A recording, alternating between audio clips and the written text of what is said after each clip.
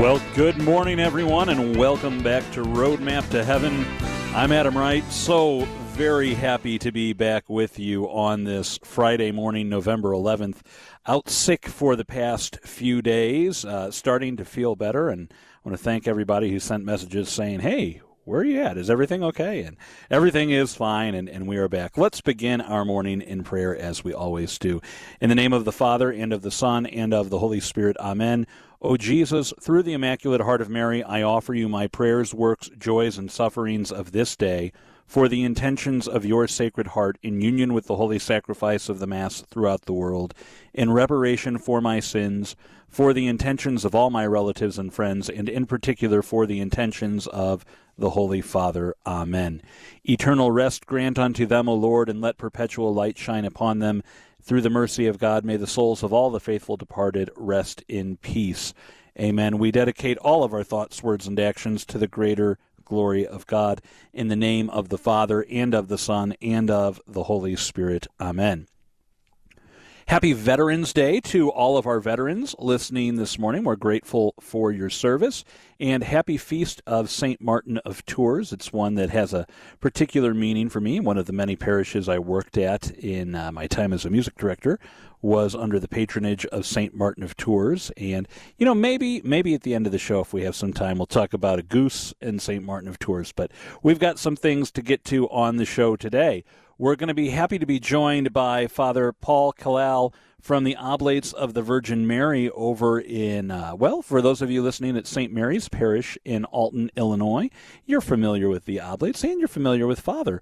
We also have joining us today Father Jeffrey Kirby. We're going to be talking with him all month about different feast days that fall in this month of November. We are going to go out of order and jump around, so do pardon us on that. And firstly on the show, because we're going to lead off with that, with this, Dan Applebaum's going to be with us. Maybe you have a deer hunter in your life, and what do hunting and spirituality have to do with one another? It's actually something that's gone hand in hand for much of civilization. We're going to talk with Dan about that. So Dan Applebaum, Father Paul Kalal, and Father Jeffrey Kirby ahead on the show today, plus the daily dose of encouragement. But before we can get to any of that, as we so often and always do, let's go to Mike Roberts for a look at today's weather and our saint of the day. Today is the memorial of St. Martin, Bishop of Tours. Born in the 4th century in what is now Hungary, he was a veteran who, like his father, served in the Roman army. Before entering the military, when he was about 12, Martin was very interested in Christianity and even thought about becoming a hermit. But he was called to serve just 3 years later, and at the age of 15 became a Roman soldier. By 335, Martin was an imperial guard, and while making rounds on horseback, came across a beggar who was suffering from the cold. Moved with pity, Martin cut his military cloak in half and covered the poor man. In a dream the following night, Jesus appeared to Martin, wearing the cloak and accompanied by angels. Jesus said to the angels, "Behold, here is Martin, an unbaptized Roman soldier. He has clothed me." The following Easter, Martin was baptized, and from that point on, lived more like a hermit than a soldier. Finally, he asked his superiors to release him from duty, telling them, "I have served you as a soldier. Now, let me serve Christ. Give my bounty to those who are going to fight, but I am now a soldier for Christ, and it is not lawful for me to fight." Ahead of an ensuing battle, Martin was charged with cowardice, but offered to go to the front with his fellow soldiers unarmed. His superiors agreed, but before the battle could begin, the enemy sued for peace, and Martin was released. He went to see Hilary, who had become Bishop of Poitiers, but had been exiled because of his stance against the Arians. When Hilary was finally restored, Martin went with him and established a monastery where he lived for 10 years while teaching and evangelizing the surrounding communities. In 371, he was made Bishop of Tours and lived in austerity while serving the poor and continuing to grow the Christian community there. And at the end of his life, Martin fell out of favor with the emperor because of his stance against the execution of heretics. While opposed to the heresies, Martin did not believe they should be executed. While on a trip to heal a local schism, Martin died at the age of 80. St. Martin of Tours, please pray for us. I'm meteorologist Mike Roberts for Covenant Network. Have a blessed day. Saint of the Day can arrive each morning by subscribing on your favorite podcast player. Search Covenant Network to see all our podcasts. Prayer for the gift of prudence. Jesus, artful master of parables, your prudence eluded the hypocrites. Your actions were known before creation, displaying all the wisdom of your prudence. Eternity must have attended to minutia. Being prudent in your best interest, you considered all potential consequences, securing the outcome of your earthly life. Grant me the prudence to always be cautious and sensitive to the basic needs of others. Jesus, you have shown great foresight. Prudence truly originates from your being. Amen. I remember one of the first years that I was a parish music director, there was a weekend in November where all of a sudden I said, what happened? Half the men of the parish are gone. Did something happen? Did they all get taken up by a UFO? And the wives looked at me and said, you're not a hunter, are you, Adam? It's deer season. The men are out doing the hunting right now, and they'll be back late Sunday evening. And as the years have gone by, I've gone on to see that even some parishes schedule particularly late masses at the end of the weekend for the deer hunters that come back. And we are happy to have with us a deer hunter and a hunter of many things, Dan Applebaum, who is a longtime listener here on Covenant Network. Dan, it's good to have you with us on Roadmap to Heaven today. Hey, thanks, Adam. I really appreciate you inviting me on. So let's just get to the basics of this. When we say you're a hunter, how long have you been hunting? I'm a late onset hunter is the best way I would describe that. I did not get into hunting. I did not own a gun until in my mid-40s. So I've been probably hunting about 15 years now. All right. And are we talking exclusively deer or what's game? I have now experienced deer, snow geese, Canadian geese, elk. What else have we done? Turkey, dove, pheasant. So I've experienced quite a few different ones. Once I broke into this world, some doors were open for me and I was able to experience several of those other things. Well, I want to talk about two things today. The first thing I'd like to get in is something I've heard from a lot of the hunters I've known, that there is something incredibly spiritual, whether you're out in the duck blind or the deer stand or wherever it may be, about just being out there in the quiet, because you can't talk or you'll scare the deer away. I know that much. So you're out there by yourself sometimes, alone with your thoughts for extended periods of time. What's your experience been as a Catholic, as a spiritual man, spending all of that time out there? To me, you get a lot of time to be with God. You get a lot of time to reflect, a lot of time to think without the distractions of the electronic media that we carry around in our pockets. It just gives you a very unique, almost retreat-like opportunity to be alone and be quiet and gather your thoughts.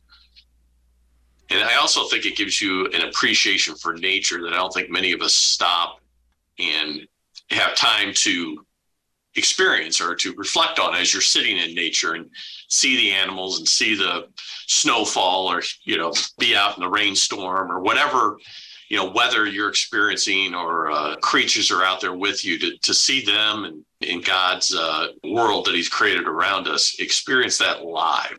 To some people, it sounds crazy, but my kids will talk about the first time we sat through a snowstorm in the tree stand. And they said, that was so cool. Who in their right mind will sit outside for hours and watch it snow and watch the whole environment change in front of you? So those are some of the unique things we've gotten in the silence. And as I said, it gives you lots of time to be with God. We live in that society of instant gratification. And, I'm guilty of this, walking out into nature and saying, okay, what's supposed to happen here? When's it going to happen? And, it wasn't until that first rainfall and the country staying in the cottage, hearing the rain on the tin roof, and experiencing that peace, or seeing the sunrise in the plains of Kansas and the sunset in the mountains. It's just something incredible, but you have to be there and you have to be patient. You have to wait for the right moment.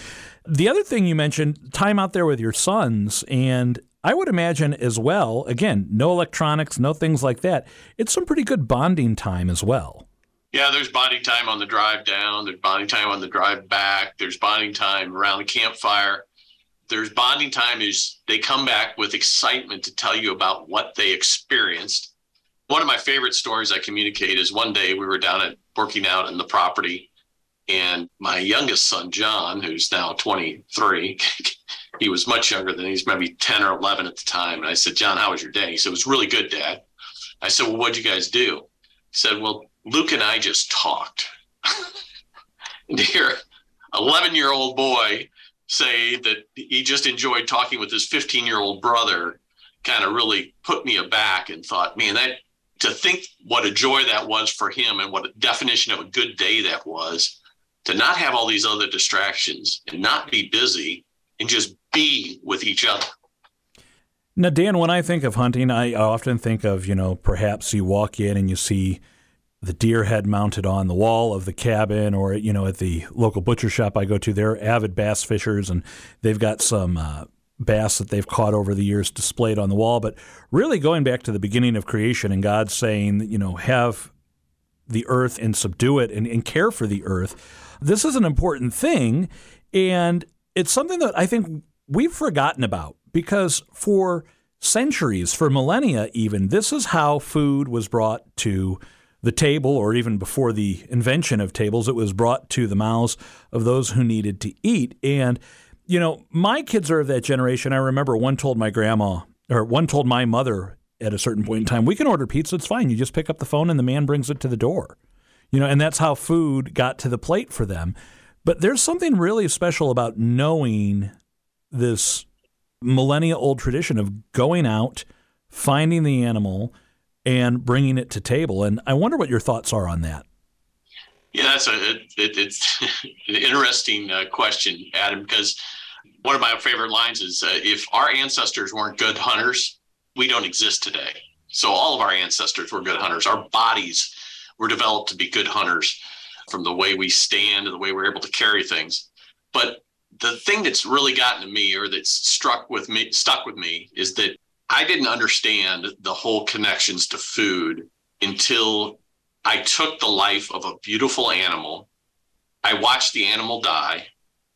I processed that animal with my own hands, not something I had ever thought I would do and don't relish, but now I appreciate. And then to consume that piece of meat, it means so much more to me now. And a couple points I'd make after that was, my boys now credit learning to hunt with their appreciation of meat, their refusal now to let meat go to waste, because they now understand that an animal's life was taken so that we could have that meat. And then B, people actually say they would consume less meat after hunting because they get the process now. It's not waste half your steak or throw away some leftover sandwich meat or whatever. It's, oh my gosh, an animal died. One of God's creatures died to provide this food for me. Don't let it go to waste. It really hits home when you say, you sit down before a meal and say, thank you, dear God, for this food. Because there's a lot of connections that have been made in my brain after taking the life of an animal so that I can consume it. And it's really helped me to really appreciate the true nature of God's gift. And Adam, I'll go on to another side note here. The other thing it's helped me with is understanding the Eucharist. So as we know, the Eucharist prior to Christ, the sacrifice happened when the Jews took the unblemished lamb to the temple. That lamb was killed. That lamb was brought home and prepared and consumed for the Passover. Today's world, I know people are very attached to animals. My family's very attached to animals. They're beautiful. They're wonderful creatures, but they're also there to provide food for us, for our health, and to experience that process. I now get a little bit more insight to what Christ is, how Christ is present in the Eucharist, that he is that lamb that was given up on the cross for us because of our sins, so that we could consume it for the forgiveness of our sins. And I think there's a whole disconnect in today's society between death and what goes on every day. We tend to hide death. But as farmers are probably laughing at me, or people with farms, that raise animals, they do this all the time. But a lot of us city folk don't get that you're taking the lives of these animals. And we took the life of Christ because of our sins.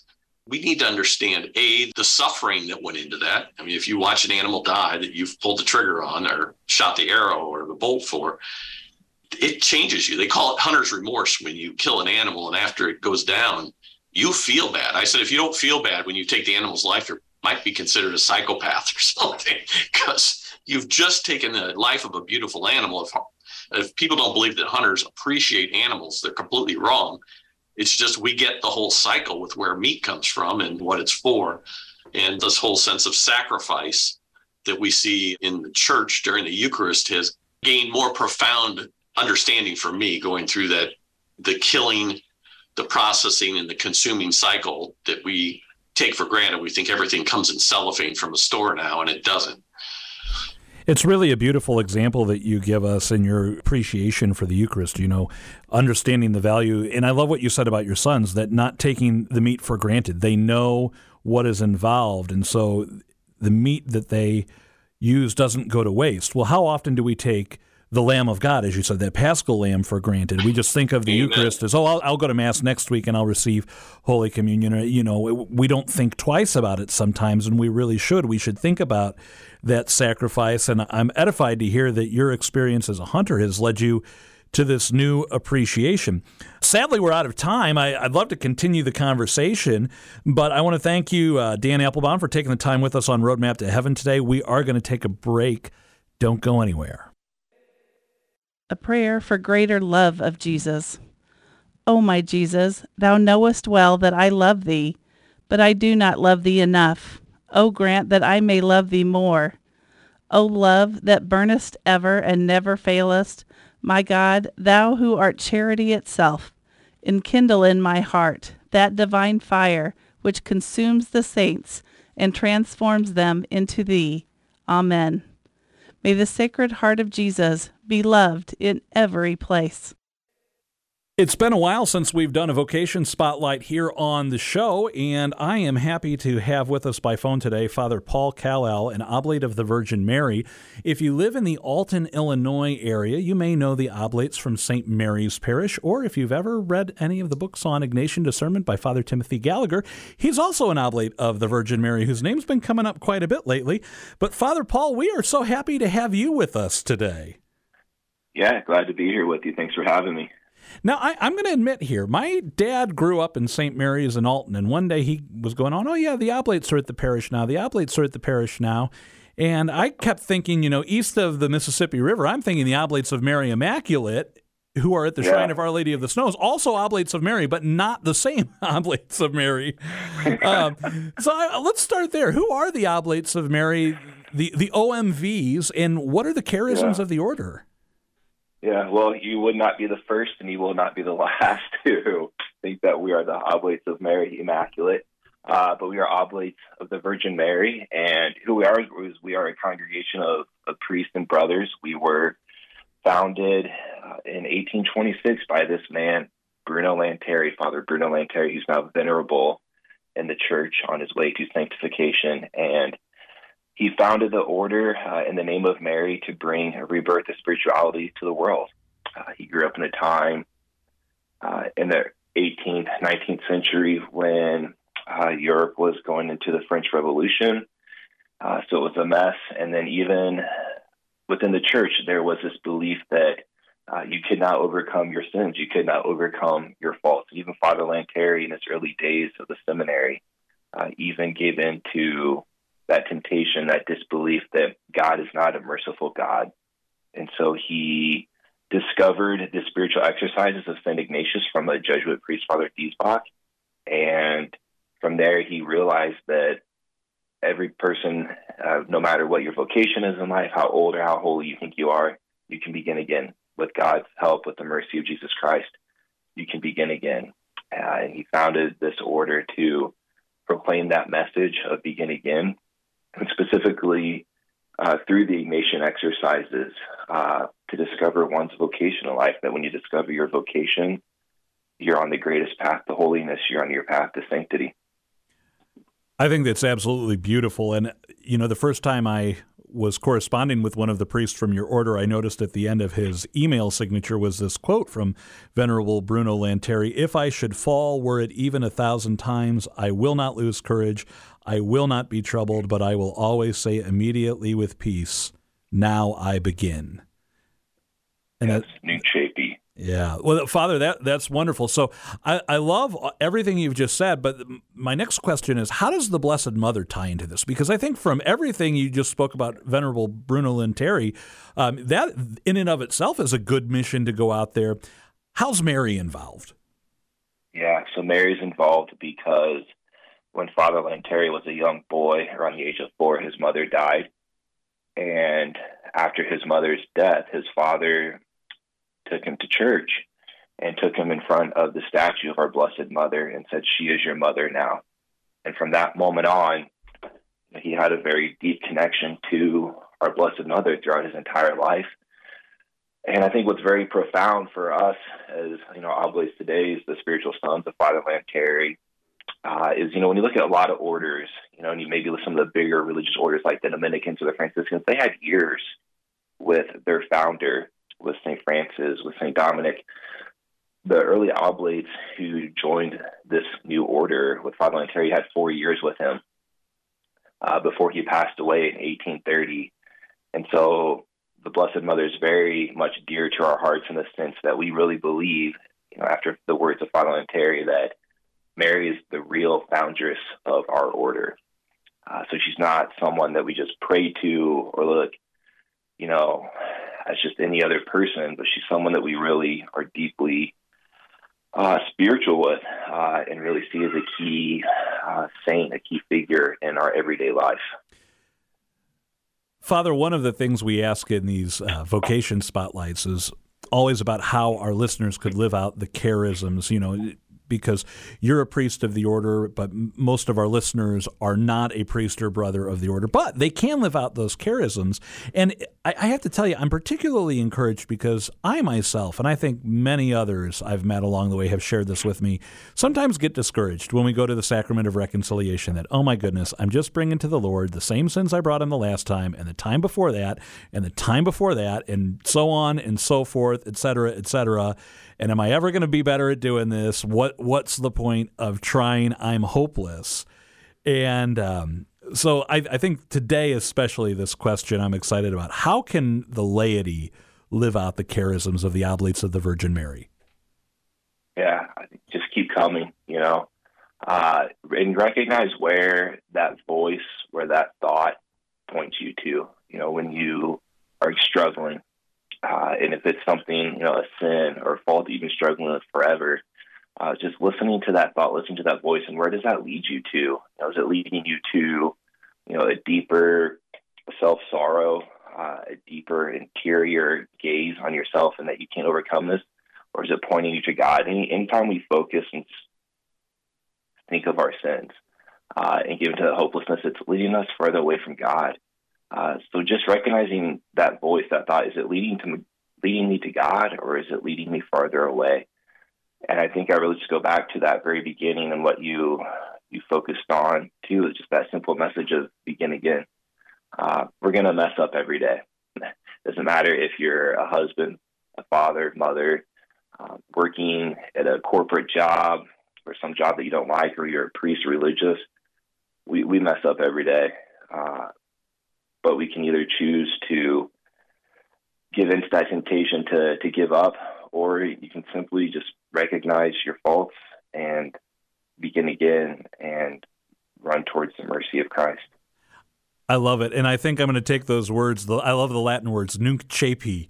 I'm going to have to write those down on a note or get those somewhere on my desk, somewhere on my... I like to put these things on the bathroom mirror, so it's one of the first things I see in the morning. There's an awful lot of spirituality that can happen while you're brushing your teeth. There's an awful lot. Father, I want to thank you for taking the time to be with us this morning. Could I ask you, actually really quick before I ask you to close us out with a prayer, if some of our listeners are saying, wow, I'm interested in this and I think God might be calling me to the religious life, and I want to check out the Oblates of the Virgin Mary, where can they go for more information? Yeah, you can go to more information at our website, omvusa.org. And we have a link to our vocations page with my name and our other vocation director right there.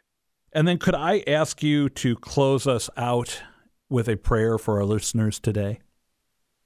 Very much, yeah. Let us just pray in the name of the Father, and of the Son, and of the Holy Spirit. Amen. Heavenly Father, we thank you for this day. We thank you for any day in which we can arise and praise you and worship you and experience your presence in our lives. We especially pray this day through the intercession of Venerable Lan Terry to begin again, to not succumb to our faults or our actions that might lead us astray from you, but to just begin again and always call upon your mercy and the intercession of our Blessed Mother, knowing that she walks with us wherever her Son is. We ask this in the name of Christ, your Son. Amen. Amen. In the name of the Father, the Son, and the Holy Spirit. Amen. Father Paul Kal-El, thank you so much for being with us on Roadmap to Heaven today. We are going to take a break. Don't go anywhere. A most commendable indulgenced prayer to the Sacred Heart of Jesus. Most Sacred Heart of Jesus, shower copiously thy blessings on thy holy church, on the Supreme Pontiff, and on all the clergy.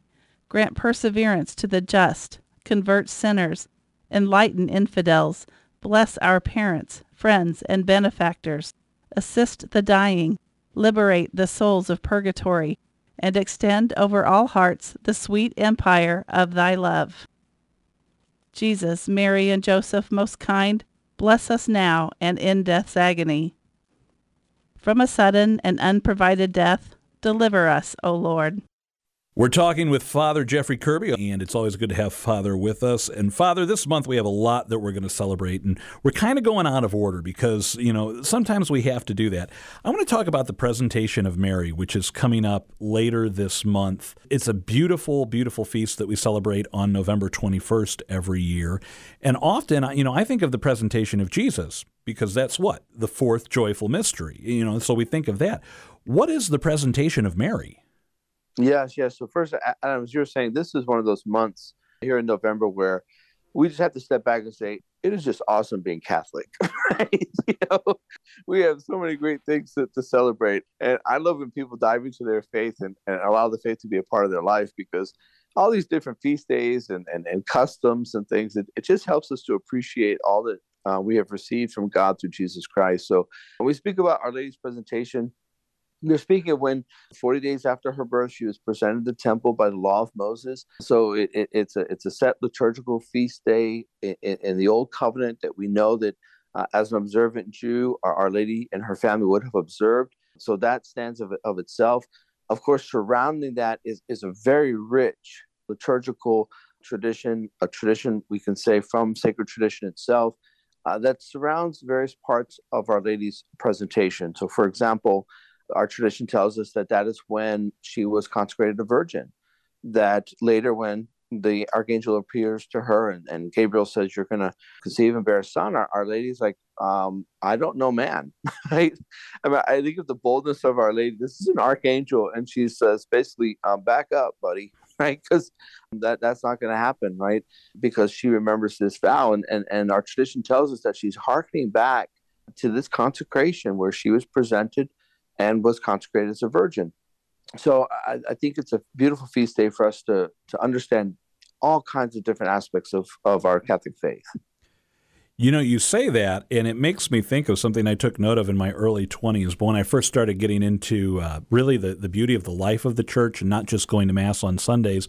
And I read in our diocesan newspaper, the Archbishop's calendar of events for the coming week, and one of the things on the calendar was the consecration of a virgin. And of course the question was, well, what is that? And the following week the newspaper in the diocese actually wrote an article about the woman who was consecrated as a virgin and what the ritual entails and why we have this in the life of the church. But since I don't remember that article word for word, and you're the priest in the conversation, Father, I wonder if you could give us an overview, because this is something still in the life of the church, the consecrated virgins. Yes. In fact, if we look at the letters of St. Paul, we see indications of an order of virgins in the early church. So in the early church, we know that every vocation was referred to as an order. So obviously holy orders were the shepherds. We know that there were order of widows. There were, order of penitents for those who had to do penance for grave sin. And there was an order of virgins. And those were young women who were captivated by the gospel, who had discerned with the bishop or his representatives in the early church and would agree not to marry and not to abstain from sexual activity as a sacrifice to God, and would serve the needs of the church. And that's very important for us to understand, because a lot of our early martyrs were from the order of virgins, because they were they were forced or tried to be forced into marriage, and they would remain faithful to their vows. So in the early church, it was a very rich order. Now, what happened in the course of time was that the order of virgins and the order of widows actually merged. And that's religious life. That's where we get religious life from, which, of course, is still within the life of the church. So someone says, well, okay, I read about these in the early church, but what happened to them? Historically, they kind of merged and the two orders kind of phased out. That's why we don't speak as well as commonly about the order of widows or order of virgins. But in the reforms of the Second Vatican Council, the church said we need to be a little more aware and open to the movement of the Holy Spirit. And let's see what else that the Holy Spirit's asking in terms of the life of the church. What else does the Holy Spirit want? And one of the things that the church discerned was we need to bring back the order of virgins. And Adam, I'll tell you, one of the reasons why I think the Holy Spirit did that was because we see so much abuse of sexual powers and so much licentiousness in terms of our sexual powers, that I think the Holy Spirit raised back up the order of virgins to kind of hold us accountable and kind of challenge our society a little bit.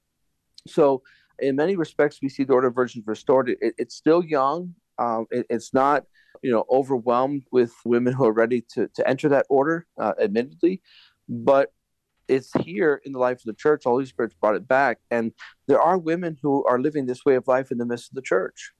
One of the questions that came up, and I've heard a fascinating answer to this. Well, first off, if a woman is going to enter the order of consecrated virgins, why not just enter the religious life? Why not go join an order? And it's important to note that those are actually two distinct vocations. The vocation to live a life as a consecrated virgin is definitely different than the vocation to enter the religious life, especially if you're talking about a cloistered convent of monastic prayer or a religious order that goes out into the world on an apostolic mission with their charism.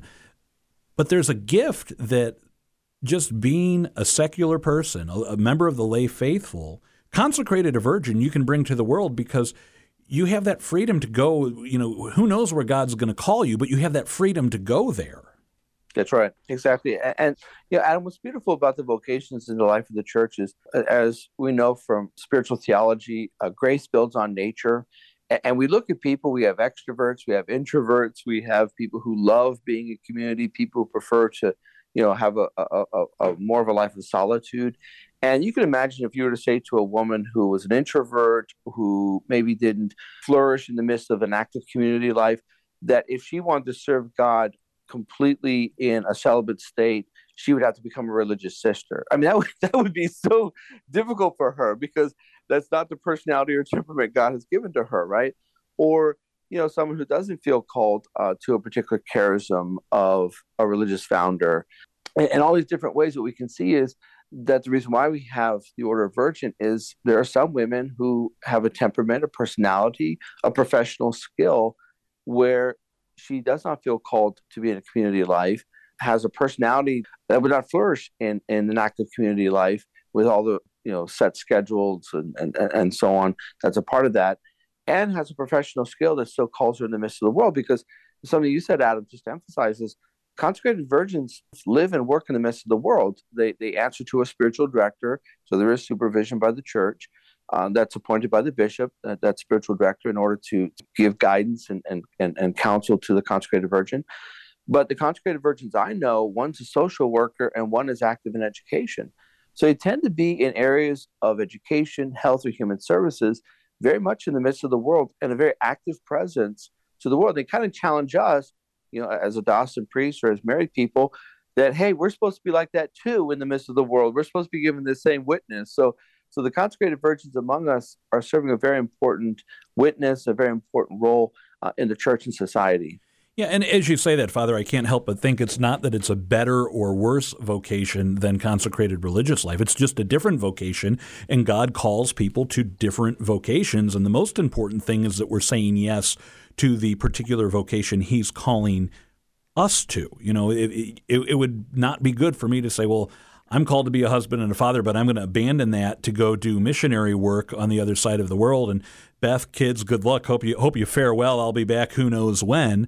We have our particular vocations. We have to live them.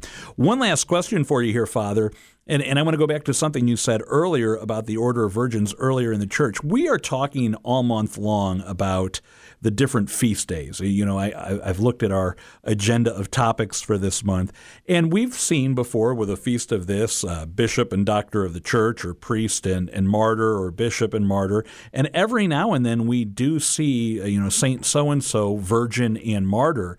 When we see that in our liturgical calendar, are odds good that's exactly what we're talking about as someone who is a consecrated virgin in the life of the church? Yes, especially with our early martyrs. Now, there are some modern examples. For example, I believe St. Faustina is identified as virgin and martyr. She, of course, was religious, was not a consecrated virgin. So some of our contemporary saints, our liturgy might identify them as virgin martyr, but they weren't a part of the Order of Virgins. But all of our early martyrs, so, Cecilia, Agnes, all the holy ones from the early church, virgin and martyr, definitely indicates that they were in the Order of Virgins. Father, I think this has been a wonderful conversation for us, a good inspiration, again, just to live that vocation God is calling us to. And for all the young people discerning right now, could God be calling you to life as a consecrated virgin? Well, that's maybe something to bring up with your spiritual director, or if you don't have a spiritual director, go have a conversation with your pastor or even the vocation director in your diocese and find out where you can get some guidance on that. In the meantime, Father, could I ask you to lead us in a prayer to close out our time together? Excellent. Yes. Let us pray. Father, we thank you for the many vocations in which you nourish your church, in which you build up the body of Christ. We thank you for our own vocations. We ask you for the graces of fidelity and perseverance, and we seek always to do whatever you ask of us. We ask the grace to do that through Christ our Lord. Amen. We're going to take a break here on Roadmap to Heaven. Father Kirby, thank you so much for being with us. Stay tuned. A Prayer to Redeem Lost Time by St. Teresa of Avila. O my God, source of all mercy, I acknowledge your sovereign power. While recalling the wasted years that are past, I believe that you, Lord, can in an instant turn this loss to gain. Miserable as I am, yet I firmly believe that you can do all things. Please restore to me the time lost, giving me your grace, both now and in the future, that I may appear before you in wedding garments. Amen. We have come to the end of our daily dose of encouragement this week, where we've been remembering our beloved dead. So, Patty, what do you have to wrap up the week for us today? Well, today I want to just make a suggestion that everyone look up the litany for the poor souls in purgatory. I found this on my Laudate app. Maybe you're wondering, what is this Laudate app? It's Laudate, Laudate. I like to tell people is how you spell it. But Laudate app. It's the app on my phone, and you can click on prayers and look up Litany for the Poor Souls in Purgatory.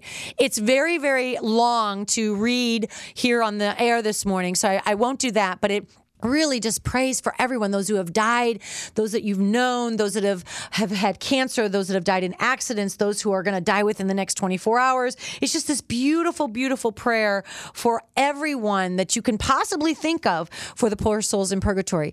And then finally for this week, I just want to recommend that sometime make it a point, whether it's this week, this weekend, sometime during the month of November, to visit a cemetery. Maybe just take a walk, a nice fall walk in a cemetery, and pay a visit to your beloved dead and stand there at their gravesite and say a prayer for them. It's a beautiful, beautiful way to remember our beloved dead. So make sure that you do that as well this month. That's a wonderful tradition, to visit the cemetery and to pray for the souls of our dearly departed at the side of their graves. And it can also be a great learning experience for our children or grandchildren to learn some of the family history and connect them in prayer as well. And Patty, that's a great reminder for us. So thank you for this beautiful week of the Daily Dose of Encouragement, remembering our beloved dead.